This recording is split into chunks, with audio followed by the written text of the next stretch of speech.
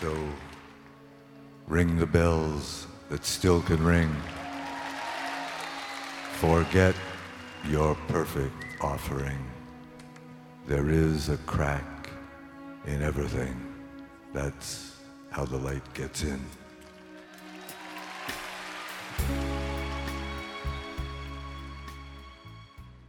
Welcome to the WellnessCast. I'm Joe Bankman, professor at Stanford Law School and also psychologist. My partner in these podcasts is Sarah Weinstein, lawyer turned therapist and external director of the Wellness Project here. Our guest today is Dr. Christine Carter, a sociologist and senior fellow at UC Berkeley's Greater Good Science Center. Dr. Carter is the author of Raising Happiness and a terrific book coming out in paperback this week, The Sweet Spot: How to Accomplish More by Doing Less. Welcome, Christine. Thank you for having me. I'm happy to be here. Hi, I'm Sarah Weinstein. Christine, welcome to the Wellness Cast. We're so glad you're here today to talk with us about the sweet spot. So the way it came about for you to be here is that I reached out to you after hearing you give a TED Talk, which I highly recommend people seek out, about truth-telling. And I thought that fit in very well with one of the goals we have for the Wellness Cast, which is to normalize the difficult emotions we all experience. And to make that real, we like to begin by asking our guests to share a hard moment. Okay. Well, I've sort of made a career out of my hard moments. So in reference to the TED Talk that you mentioned, I think that TED Talk is really more about a series of hard moments related, like you said, to truth telling, but even more specifically to people pleasing, which is a form of lying, actually pretending, even if it's very subtle.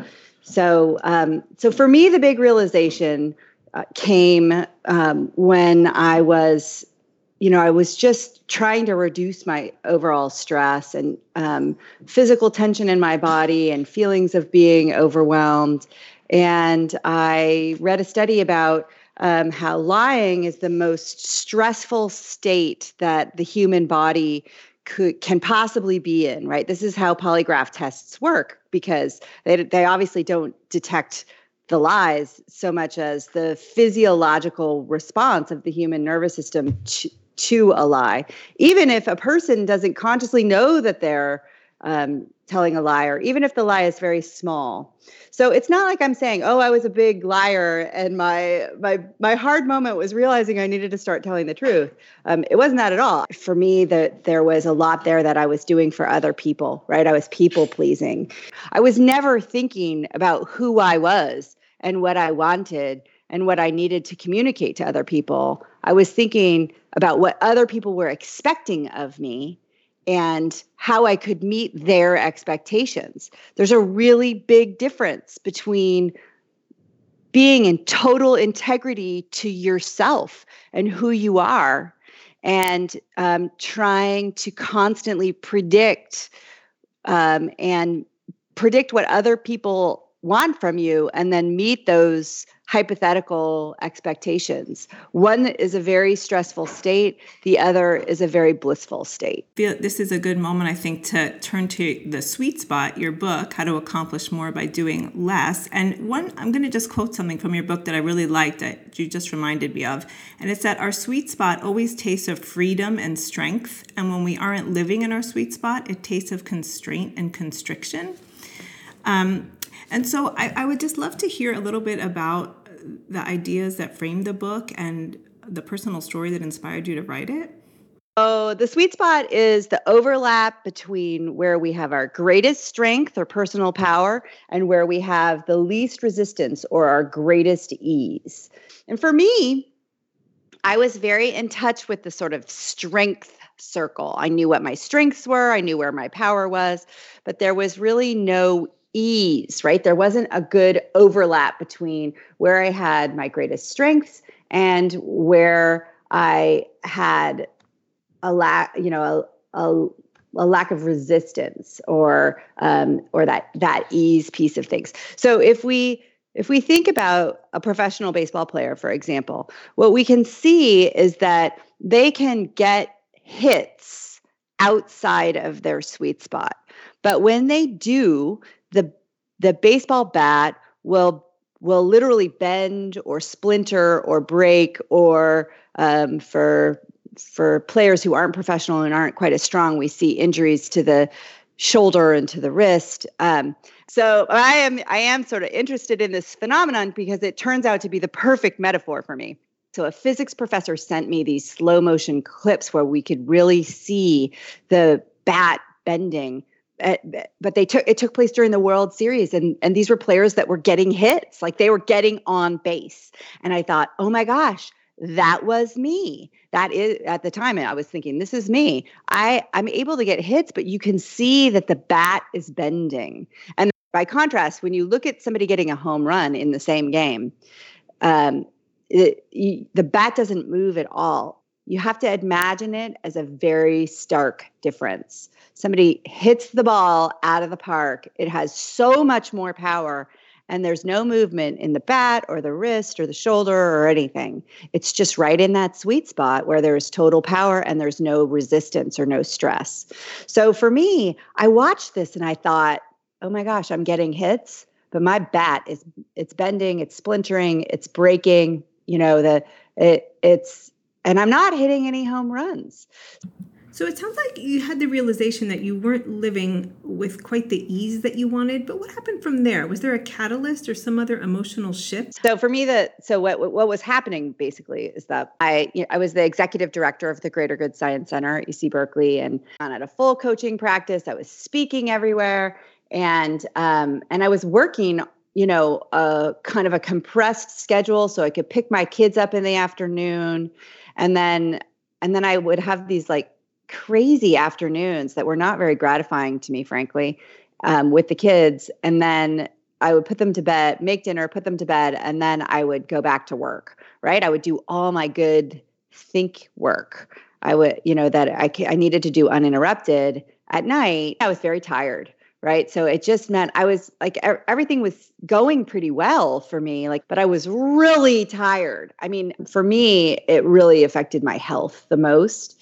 And I got every virus on every airplane I ever went on, but I also just had these low-grade strep throats all the time, and I did not slow down. But at one point, I woke up one morning. It was a weekend, and I was sicker than usual. Right, I had a higher fever than usual, and my husband was like, why do you sort of sound happy about that? Okay, here's what was going on. I was having hospital fantasies, which I've now learned is a thing because people send me their hospital fantasies all the time, where it was like, wow, be I'm sick enough that I should go to the hospital and then I can just freaking lay down, right? Like I was imagining that as where I was going to be able to justify getting some sleep. And I had a big talk the next day or 2 days out that, where it was a big women's conference and there was not a lot of time to find another speaker, like one day, right? And I mean, it was devastating professionally for me. The organizers were not super kind. So Christine, you have me on the edge of my seat now. What'd you do? Well, that was the birth of the sweet spot as a project. I said, all right, I'm gonna figure this thing out. It just became my next job. So I actually got a lot of really specific coaching around trying to only do things that were really giving me energy, that were really in integrity for me. So that meant that I stepped down as the executive director of the Greater Good Science Center. And people are like, oh, yeah, you couldn't do it all, right? I'm like, no, that's not it at all. I was only the executive director of the Greater Good Science Center because it was a status thing. I mean, the truth for me was that I was doing it because it was prestigious. Yeah, and so let's actually talk more about some of those ingredients that you recommend for people to reach the sweet spot. And the first one in the book is to take recess.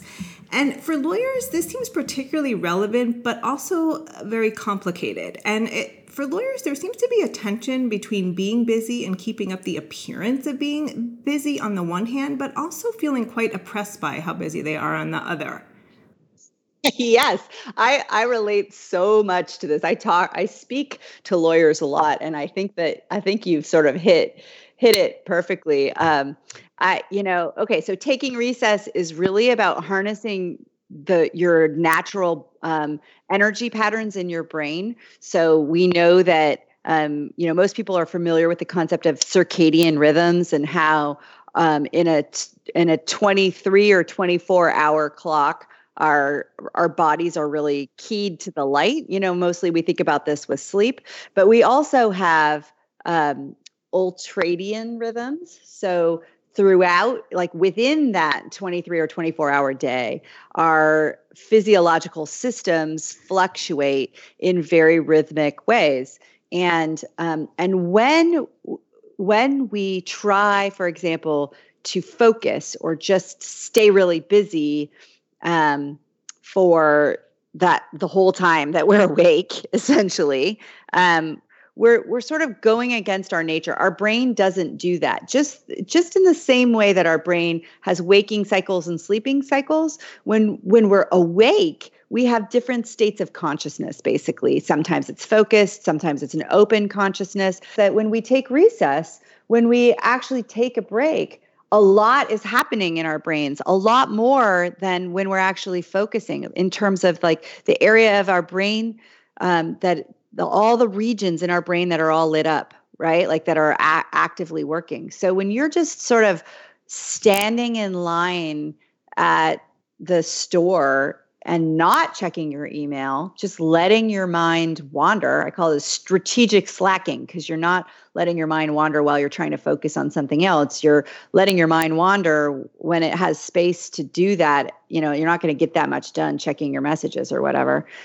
Your brain goes into a mode in which it's consolidating memories. It's giving you basically better access to things that you've just learned. It's drawing connections between things it didn't previously see as connected. That is where all creative insight comes from, that type of brain activity. Those are the home runs. And those come from recess, from just letting your mind wander.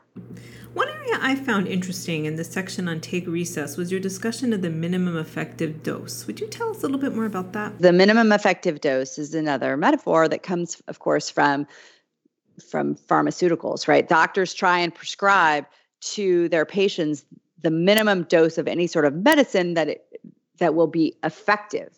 And because higher levels can become toxic. So you can apply this concept of finding the minimum effective dose to any area in your life. So for me, I was spending a lot of time on email. So the way you do it is you figure out how little time can I spend on email per day? Like, can I get by with checking 3 times, 2 times, 1 time? I check twice now. The way you find it is that you reduce to failure, right? The only way that you know is that your minimum is too low, is that it's no longer effective. So you just keep reducing. There were a lot of areas in my life where this freed up a ton of time spent in meetings, time spent exercising, right? So people tease me because I have a better than nothing exercise routine, which if I don't have time to exercise, it takes me 5 minutes, which it sounds like it actually takes me, frankly, it takes me less than 5 minutes. And people think it's like, that's insane. You're not actually exercising. How can that count? But I do 20 push-ups and 25 squats, or now I can actually do more than 25 in a short period of time. And then I'll do a 1.5 to 2 minute plank. It's not nothing, right? It's really effective to be able to just every single day tone your muscles in that sort of minimalistic way. And I'm thinking, Christine, even on a very discrete, concrete level for a busy lawyer, there might be 50 things you do, even at work, where you haven't tested the minimum effective dose. For example, how long are you preparing for each meeting? Are you going over a presentation 4 times when in fact once or not at all would be enough given your level of experience and expertise. Exactly. So this makes perfectionists very nervous, right? So I want to say this is not about lowering the bar. It's not about not, being as good. It's a way to be better. A lot in your book that might appeal to listeners. I want to ask you about the research on relationships and giving. Okay. I that's my favorite part of the book, and it's towards the back. And I always want people to just skip right to that part of the book, because I think it's, so here's where it's a different field of science, but I mean, it's older, right? Like if we look at science in every field, sociology, anthropology, psychology, neuroscience, which is pretty new, related to well-being. So physical and emotional well-being, happiness, right?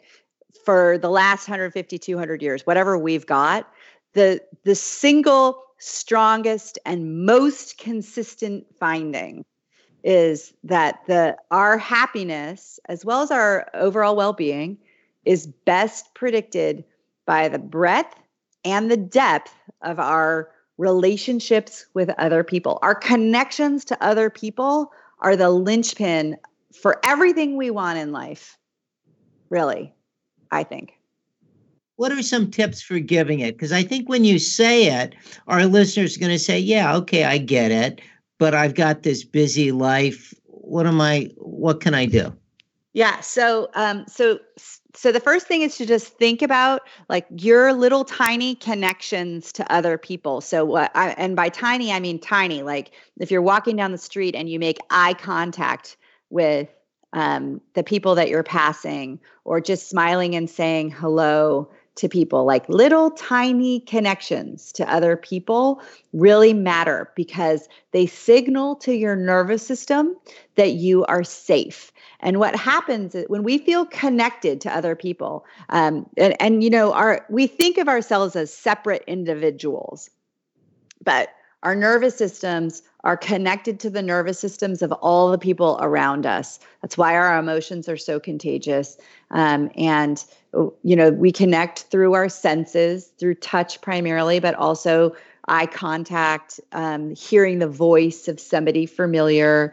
And so just keeping that in mind, right? So what happens when we just make eye contact, when we let ourselves experience connectedness? And I mean real life connectedness. I don't mean Facebook connectedness, right?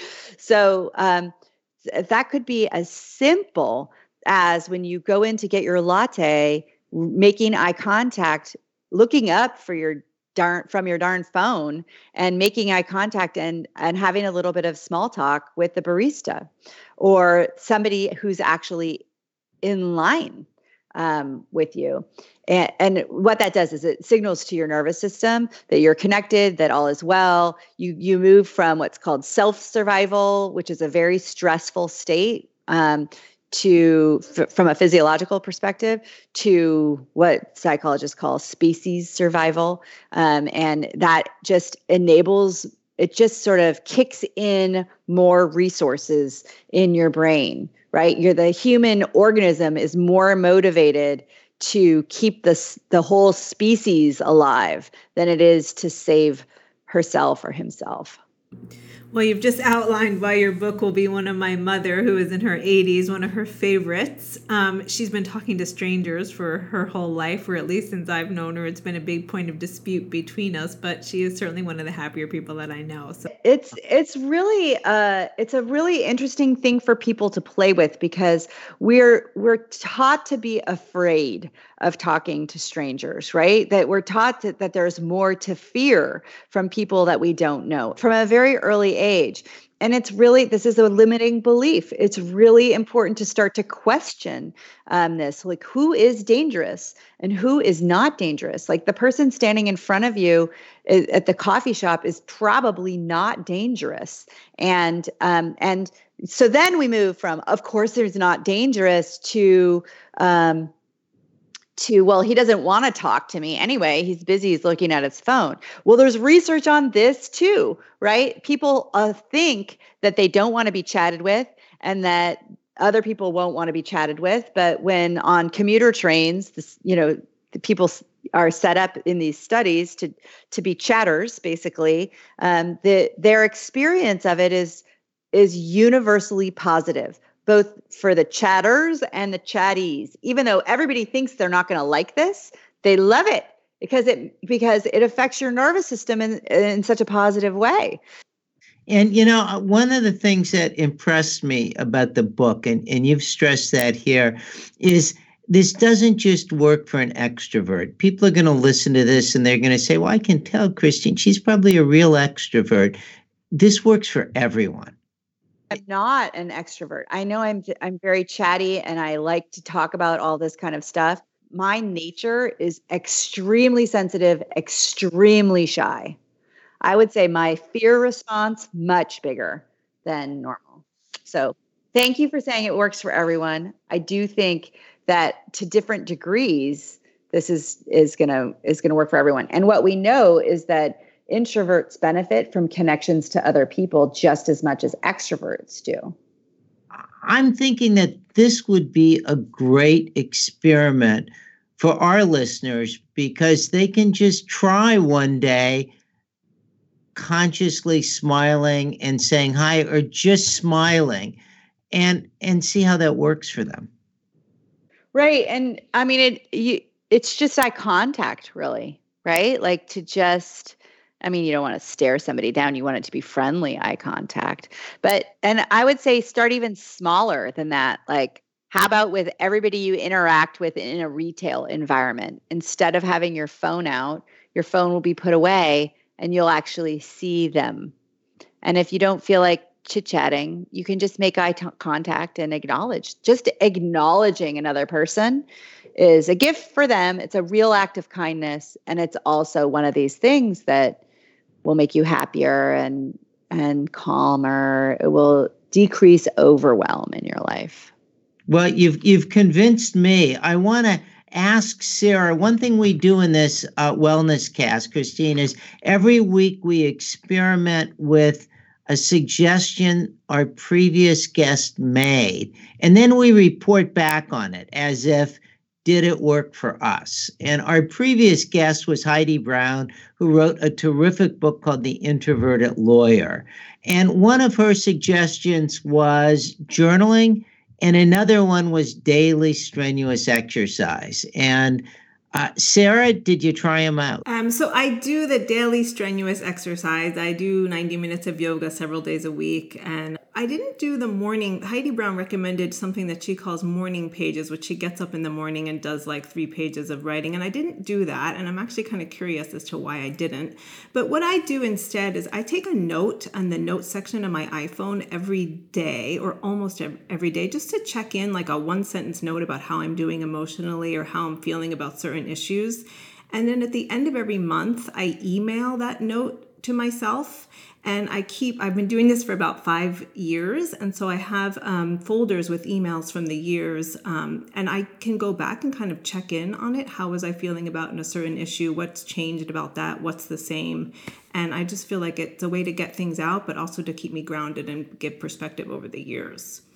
So I don't know if you do anything like that, Joe, or if you had a chance to do the exercise or the morning pages. Well, first of all, I'm impressed, Sarah. I'm still learning things about you. And that seems like a great technique. Maybe I should just interview you one week. Well, to be honest, journaling never seemed attractive to me. And in fact, it didn't do much for me. Maybe my attitude was just too negative. I am a big believer in exercise. I tell my clients it's a kind of magic pill we always carry around, and some of us have never taken. So Christine, just to end, do you have, I know obviously you've told us several techniques, but do you have like one that is just a personal favorite of yours? Aside from the things that we've already talked about, the most important thing for me is that I now strategically check my email. And I have like entire webinars on how to do this, but I will just say I do only check my email 2 times per day. And it's just like freed up my entire workday. I'll tell you, I've worked this through with hundreds of lawyers. You can do it, and it frees up a ton of time. The quality of your response in your email does go up pretty dramatically. The number of emails you can respond to goes up. The error rate goes down.